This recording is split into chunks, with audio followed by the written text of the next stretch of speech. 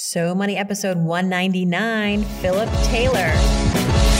You're listening to So Money with award-winning money guru Farnoosh Torabi. Each day, get a 30-minute dose of financial inspiration from the world's top business minds, authors, influencers, and from Farnoosh herself. Looking for ways to save on gas or double your double coupons? Sorry, you're in the wrong place.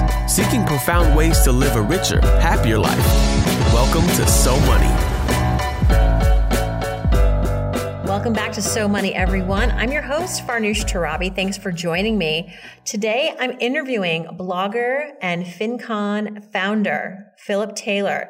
His blog is ptmoney.com and FinCon is at finconexpo.com. It is now, I believe, in its 5th year.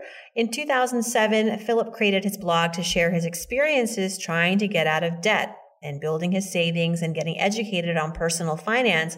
And even though he had finance in his blood, his father was a CPA, already had a career as a CPA himself, doing financial auditing and public accounting, he still needed to learn more about money.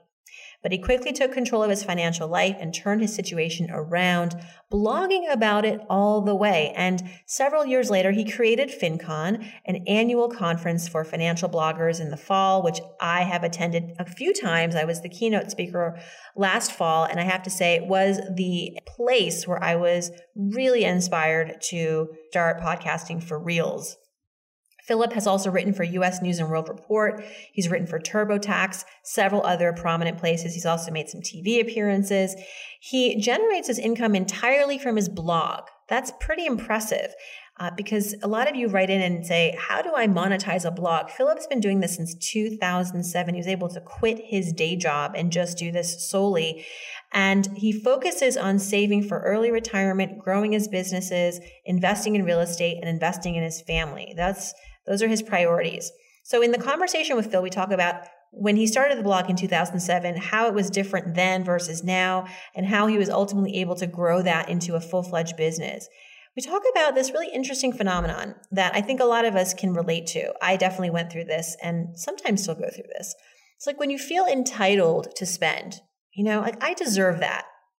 What is that feeling really about? Ever feel that way? Like you deserve something because you worked hard or because you reached a certain level in your life and that you should have a certain shiny object or a certain brand name, blah, blah, blah. Or, I know a lot of you on this podcast who listen are more mature than this, but let's, as human beings, sometimes we have these moments where we feel like we should have a certain lifestyle because we've worked hard. And if the money's not there, maybe we'll put it on a credit card. Philip definitely went through this and he talks about it. And then we talk about the future of FinCon. So Philip started this in 2011 and it's been growing in scale and in status and in scope ever since. And he actually shares some breaking news with us, a plan that he's never shared before regarding the future of FinCon that is really exciting and really relates to you. So stay tuned. Here we go. Philip Taylor Unleashing. Philip Taylor, PT Money. Welcome to So Money. I have to say, your FinCon has been the inspiration for me to start this podcast. So I bow to you. Thank you so much for all the work that you do, PT, and welcome to the show. Wow, Farnoosh, thank you. You're so money and you don't even know it. Oh, I know it. No, I'm kidding. I've been waiting to say that ever since you named your podcast So Money. So but yes. You're the first guest to say that, by the way, believe it or not. You know the reference, obviously. Yes, of course, Swingers. Yes. Well, one of my favorite movies. Yes. I think it's more of a guy culture though, that movie. I know a lot of guys who love that movie, but I love the saying and it's stuck. So welcome to the show. And it's an honor to be on. And I'm a huge fan of you and what you do. And yeah, so happy to be here. Well, we're all fans of PT Money here at So Money. Of course, before you had FinCon and you were at the helm of this amazing conference that allows financial bloggers and everyone that's interested in money and the financial space to sort of meet and network and learn and engage. You have been doing this great blog since 2007 called PT Money. You are a certified public accountant. You started blogging early on, I should say, relatively early. Talk about perhaps the advantage that you had starting a blog in 2007. if you had to start a blog today, probably you would approach it a lot differently, right? Oh, certainly. Yeah. I mean, I really, I knew a little bit about the internet and doing blogging because I had a running blog before that point. I'd been tinkering with websites and things before that point, but it was 2007 when I actually started PT Money. And it was just something that was kind of an outpouring of me consuming personal finance information for a couple of years. So I wasn't this writer or creative type really, but I was consuming a lot of personal finance information. I was reading David Bach, I was reading Dave Ramsey, and then I discovered these blogs, and so these people were just sharing their personal anecdotes. I could connect to the stories, and this was probably the 2004 or 5 time frame. I was getting engaged, getting married, and so really getting my financial situation fixed from real seriously. It just kind of brought this topic to the forefront for me. I mean, I'm a CPA, so I have some of the tax and investing stuff down, but daily money management was something that I was lacking. And so I discovered that through this creative outlet, this blog, that I was able to kind of express those ideas, kind of discover what I truly believed about money. And it held me accountable to making real quick, vast improvements in my financial situation. And I learned how to blog too. So yeah, it's been a cool journey. Well, let's talk about the journey and some of the breakthroughs that you've had, the financial breakthroughs, starting with what is your financial philosophy and how has it changed since you've been blogging and been experiencing this environment, this world of personal finance since 2007 in this way? Yeah. So if I had to pick, I guess, one thing that was my philosophy, I would say it's pay yourself first. And I'm not sure if you've had anyone else kind of share that as their philosophy, but that's something that stuck with me, and it's something that's really worked with me. Because like I said, I'm kind of come from a financial background. I kind of have my ducks in a row from taxes and investing and stuff, but I never really felt like I was able to kind of get ahead with my financial life until I started applying this philosophy. It seems like everyone wants your money, including you, your future self, or the selfish version of you wants your money. And wants to take that money and do something else with it before you get your hands on it, before you could do something with it. So I don't know, that's just become very important in my life for me to actually be proactive, take initiative, take the intentional act of paying myself first in every sense of that word, whether that be getting rid of debt or saving or building, entrepreneurial endeavors. I mean, just making sure that what I'm doing, the steps that I'm taking every day, are impacting the goals that I have for myself first. And so that's kind of the philosophy that's I think I've stuck with through the years. And if you go, here's a little gem for you. If you go online and you type in "pay yourself first" rap, you might just see me rapping about the concept. Ooh, I like a good rap. Somebody just sent me a rap about my podcast. I haven't checked it out yet though, but I'm excited. That's love. That's real love when someone makes a rap. And when you talk about paying yourself first, what's beautiful about that philosophy is that it's not really abstract. You can start practicing that today. Yep. And talk a little bit about how you've practiced this and when you first kind of came to this conclusion, what was the first thing you did? Yeah. So, the first time I think I remember noticing it was in my 20s when I was trying hard to save money at the end of the month. I was setting a budget, and then at the end of the month I had like $500 or $600 maybe left over. And then I said, okay, let's take this and let's move it over to my savings account or some investing account. And then that worked for that month. I was like, yes, I feel good. I saved money.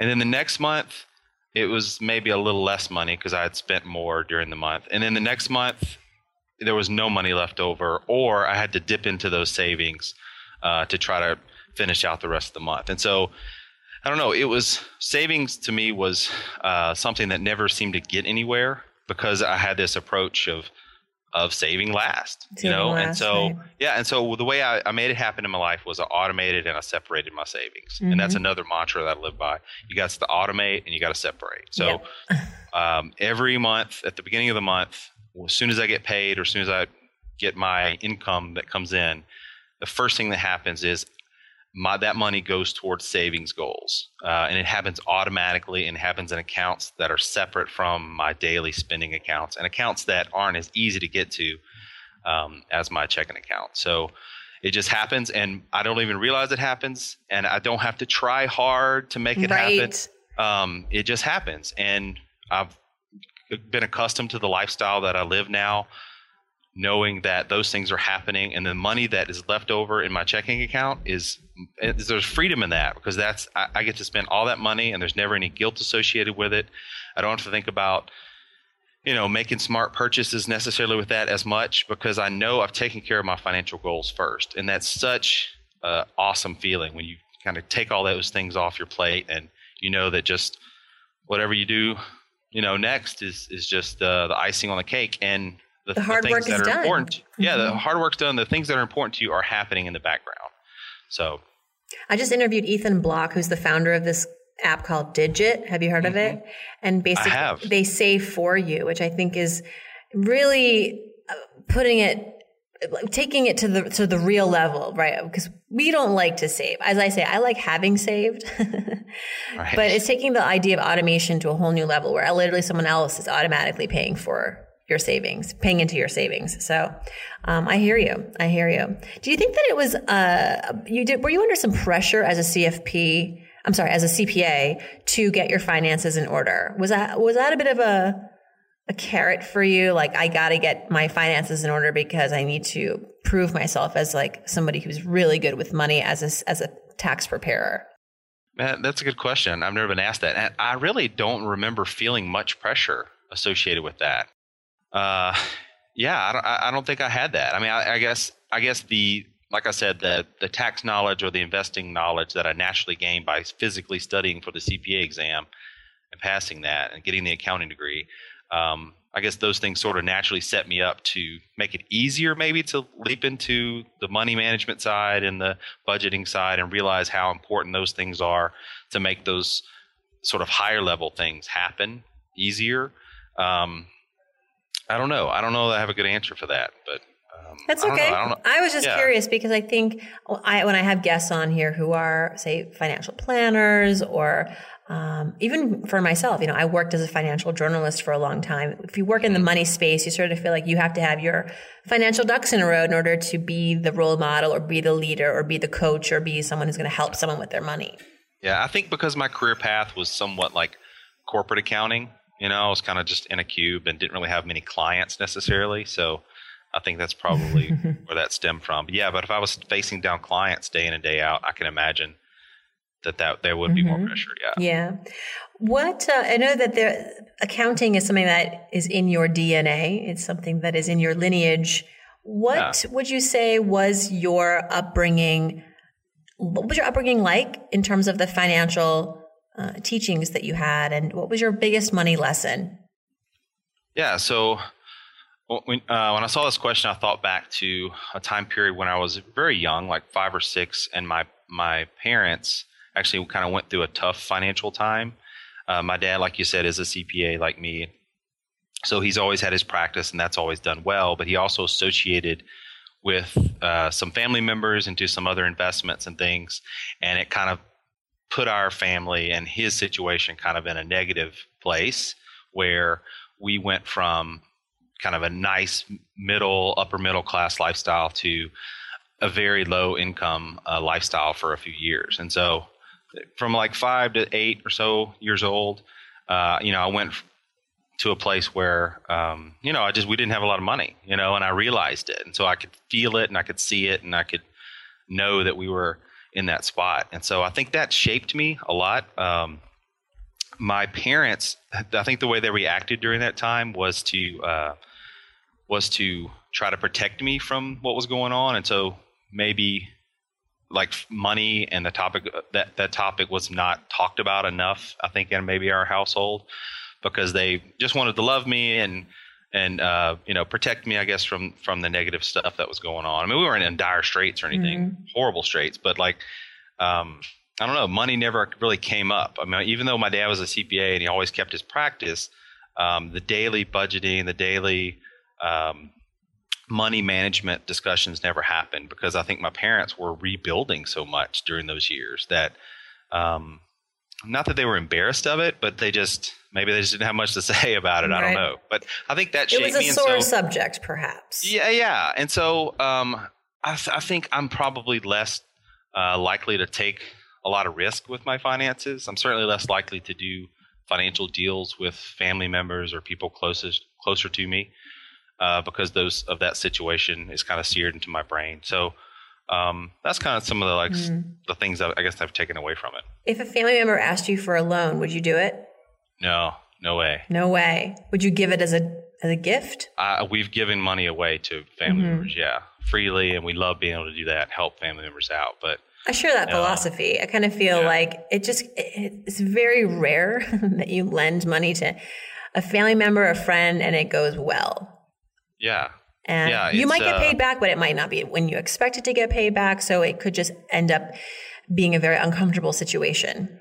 Yeah, I just don't want a reason to ever dislike people in my family or have a negative feeling toward people in my family. I don't want to set that situation up. So, yeah, I'm in agreement.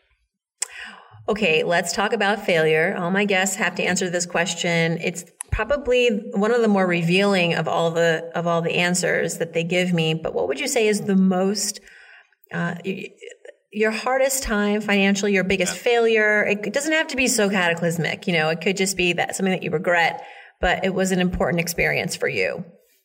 Yeah, I would say when I graduated college, here I was, this 22, 23-year-old guy, did pretty good in school, got a good accounting job with one of the big firms in town. So I kind of thought I was hot stuff, but I also had some student loan debt that I was now dealing with. I also had a little bit of credit card debt. And the first thing I do as soon as I land that job is go out and purchase a brand new SUV, $30,000 vehicle, And I don't know, it just was I don't know. I guess I felt like I kind of deserved it or something, but it just wasn't something financially. When I got home, I checked how much insurance was going to be, and it was going to be something like $200 a month or something. So it just totally blew my budget, and the payment for the vehicle was going to be ridiculous too. So all that to say, I just had these major regrets. I actually called the dealership up and said, "Will you take it back?" How long later did you do that phone call? Like the next day? Like a week later. What did they say? They said, "Heck no, get the heck out of here." And, really? And it was worse words than that. And then I actually called my dad. I was like, "Dad, can you help me out in this situation?" And I'm so embarrassed by this, but my dad called up and kind of made it right, and I was able to take the car back. And I lost my $1,000 down payment on the car, but I was out of the tough financial situation. So it was just a totally humbling, like first time financial on your own kind of experience, and I just went away with my tail tucked between my legs. And I think it was probably 5 years later before I bought a new vehicle. Yeah. Again. Well, one thing that you said that really struck a chord with me is that you felt like you deserved the car. Mm-hmm. And I certainly believe that your hard-earned money should be used to enjoy your life. You should use it to spend on things that are meaningful to you, that you feel that you earned in some way. But what's your take on this mentality that, I should have a certain lifestyle because I've worked so hard. Even if the money's not there, I need to have a certain lifestyle because that's just what I think I deserve. This entitlement that's sometimes attached to the way that we spend. Do you come across this, and do you have any opinions about it? Yeah. So, I do. I know what you're talking about. And I certainly lived that in my life. There was a phase where I went through where I said, I need to have these things. I need to buy these things or set myself up this way. This is how I see myself living. Certainly people around me are living this way. But I think just ultimately going through that experience, I realized that didn't ultimately matter. And so that didn't bring satisfaction or really that much value to my life. What brought value were specific things. And it wasn't just sort of a lifestyle. It was more about options and freedom and opportunity, and of course family. But it was different than the happiness would come from places different than just the purchases. And so I think everyone has to kind of go through that phase. My belief is that everyone sort of has to go through that phase on some level in their lives to realize that they don't need those things to bring, value or satisfaction to their life. So hopefully for people, it's not a big mistake. So hopefully during that time period, you're not really, really you're not going into bankruptcy. Right. Right. And so for me, I think because I was a little bit risk averse already, I didn't, go down that road too far. But I think unfortunately some people do before they kind of wake up and realize they need to kind of build back out of it, and that those things aren't, a part of what's going to make them happy in the long run. So.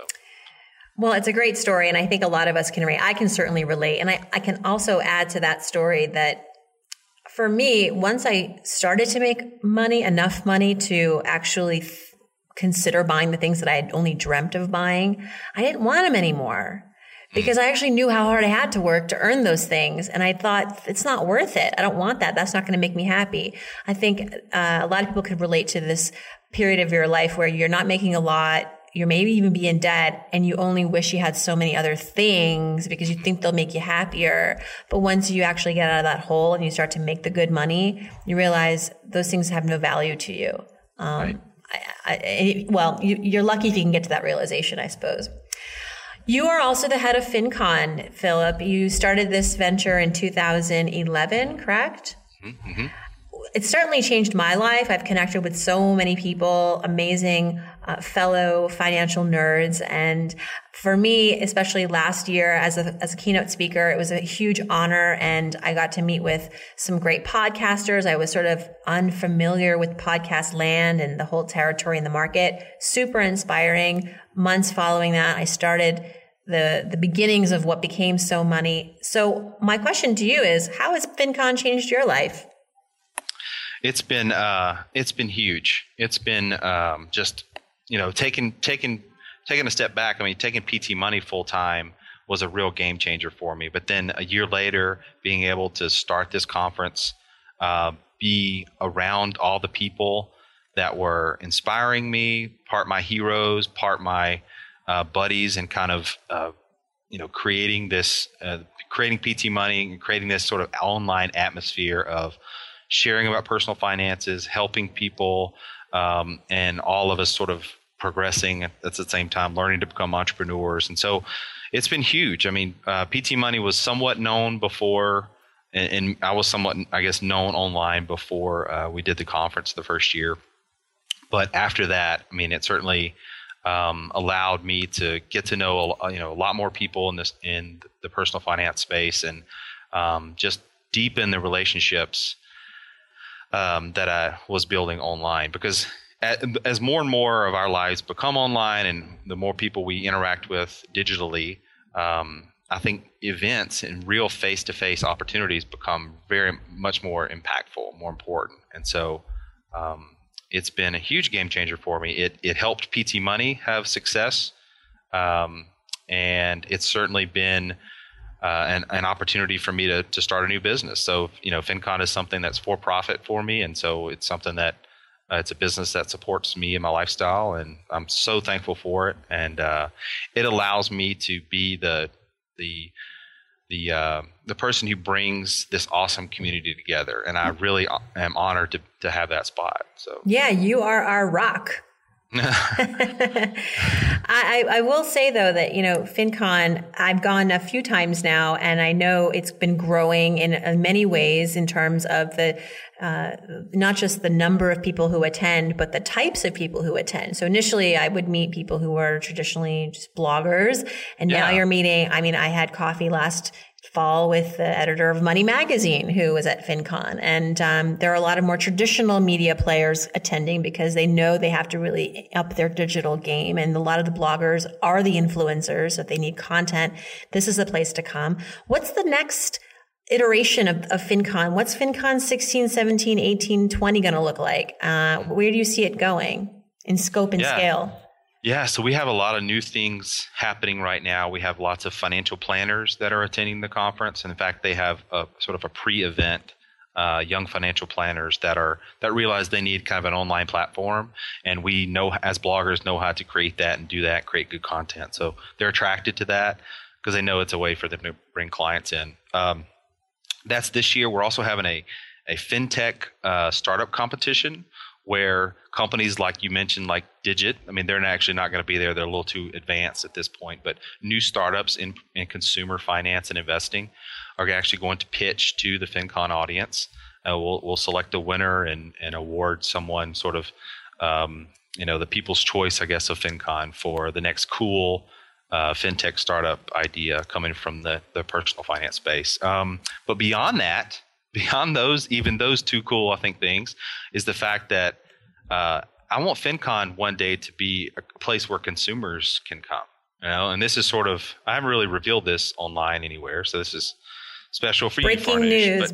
Yeah, but I would love for us to have a day where we have a consumer expo. So an opportunity for people from our audiences to come to FinCon and not necessarily talk about how to make good content, but actually learn from some financial information. So, hear from a fantastic speaker, be a part of our expo, maybe go through a workshop where you actually get help with your financial situation. So that's in the future, I think, for FinCon. Obviously, that would be more of a regional play. So we might have to move to New York or LA to kind of bring in a bigger audience. But I'd love to see like actual consumers and us sort of flip it on its head, where actually we're inviting our audiences to FinCon to participate in it. So they actually come and meet us, learn from us on hand. And I think that's the natural progression. Get their credit score, get some money makeovers. Yeah. I think that would be brilliant. I'd love to help you with that.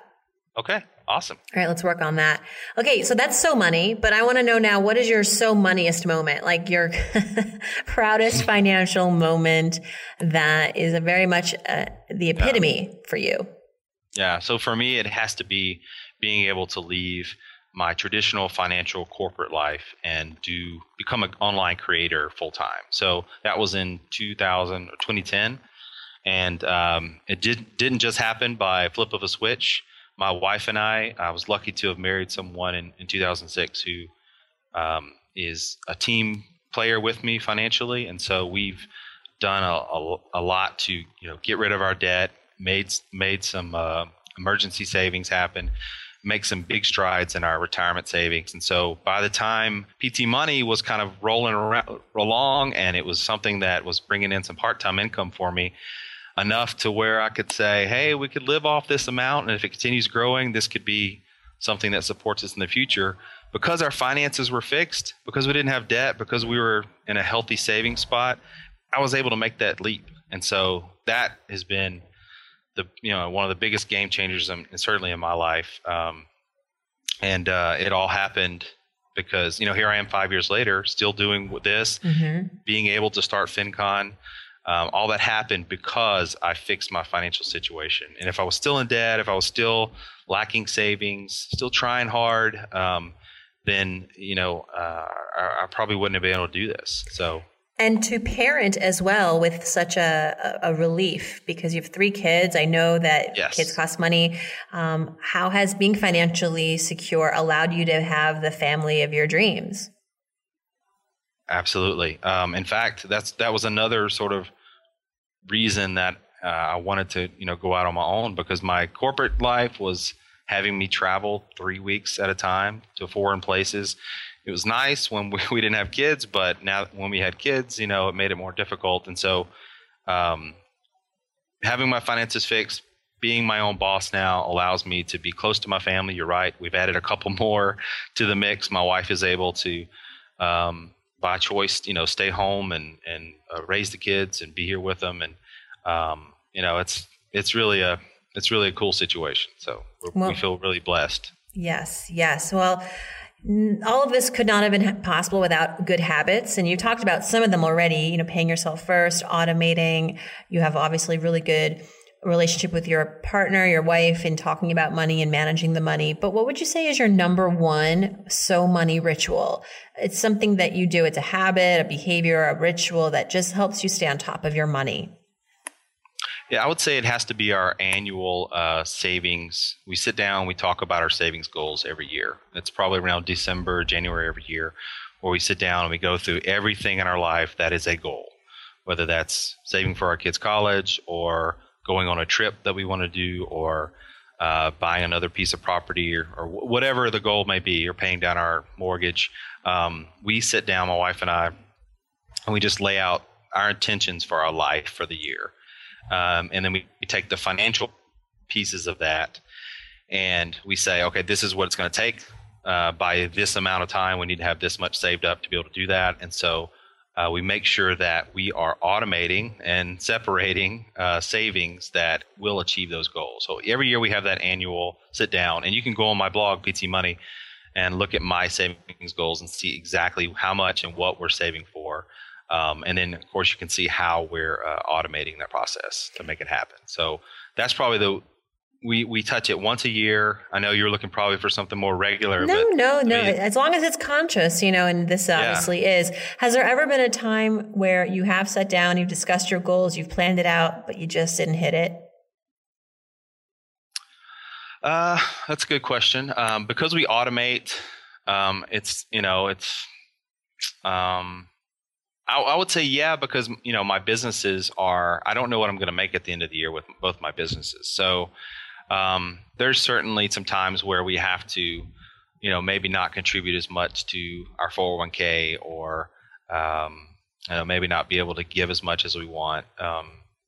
So it happens. And I think what we do to combat that is we just have a baseline automatic savings. So we have a very conservative amount, and we're typically able to hit that. And what we find is actually because we've set that more conservatively, we're actually able to do more at the end of the year if our businesses do real well. So, all right, Phil, are you ready for some So Money fill in the blanks? Let's do it. All right. I hear you're getting warmed up over there. If I won the lottery tomorrow, let's say I won $100 million, I would. Man, that is a lot of money. Yes. If it was 1 million, it would be easy. But 100 million is like an obligation. Well, what would you do with $1 million? I'm curious. $1 million? Oh, I would just set my personal financial situation up for the future and then never have to worry about anything ever again. Yeah. So. Now you got 100 I would be more self-focused with the 100,000, with the 1 million.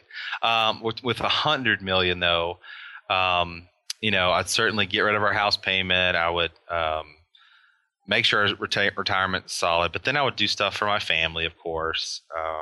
I'd maybe look at some more real estate. So things like that. Are you bullish on real estate? Just a tangential question. Are you? Yeah. Are you investing and? You still believe in the power of real estate? Yeah. Mm-hmm. We're in the Dallas market, so we've seen a big boom here recently. So you're probably hearing a little bit of that reflected. We do have a rental property. It's our old home, and it's done really well. So I would probably look to maybe add a couple more of those. Because, I just had James Altucher on the podcast, who does not believe in buying a home. It's interesting. I think I'm with you. I like real estate. I'm obsessed with real estate.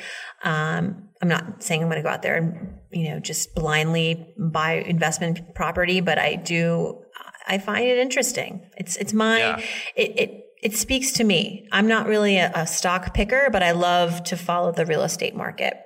Yeah. Yeah. Well, I don't see my home necessarily as an investment. I mean, it default becomes that, luckily, for us, but because we're going to be here for the next 20 years. We have kids that are going to be in this school system. We know we're going to be here unless something really blows up our plans. But, I think if you're in that situation where you're going to be somewhere for 15, 20 years, then I think buying a home makes a lot of sense. Otherwise, I kind of agree with James that renting is a good option for a lot of people. Mm-hmm. But on the investment side, I love real estate. For rental properties, for flips, for things like that. So I think there's two mindsets there going on, right? And in some ways, I almost wish we didn't have to deal with such cash outlay for our personal residence. But we like our neighborhood and we like the school here, so we'll do that. But I wish I had more of that money to put into rental properties that could create some income for me, because I'm just living in this thing and it's just a pure expense right now. But you love it and it serves a purpose. Yeah, totally. Yeah. The one thing that I spend on that makes my life easier or better or both is getting my lawn cut by a little guy here in the neighborhood. I grew up cutting my own, having a lawn service for myself. I've cut my own grass for a long time, but this year I've just finally said, let someone else do it. Well, your little boy, who's the age of my boy, eventually you'll have a baked in lawn cutter for you. There you go. I wasn't even thinking about that. Good job. So I just got to make it. I'll just take commission. 4 years. I'll take commission.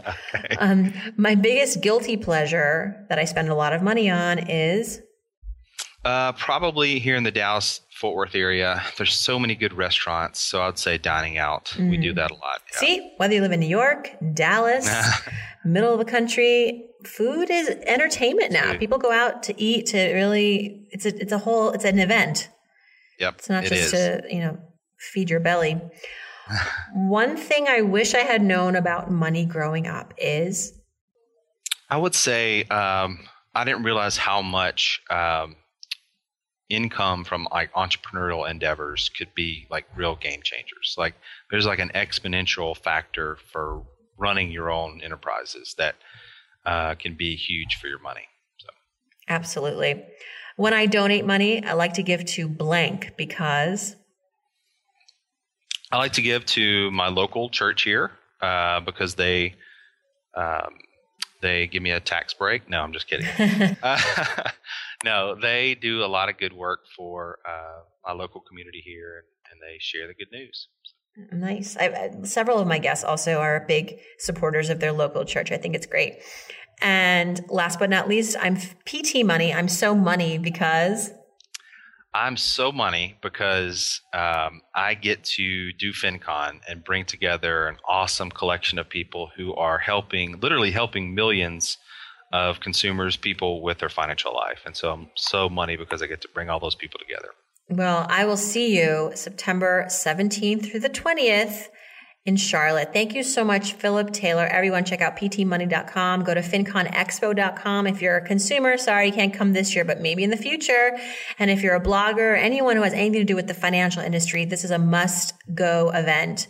And I hope to see all of you there. And I can't wait to see you in just a couple of months. Thanks so much. Thanks, Farnoosh. That's a wrap. If you'd like to learn more about Philip Taylor, his website is ptmoney.com. He's also on Twitter at ptmoney.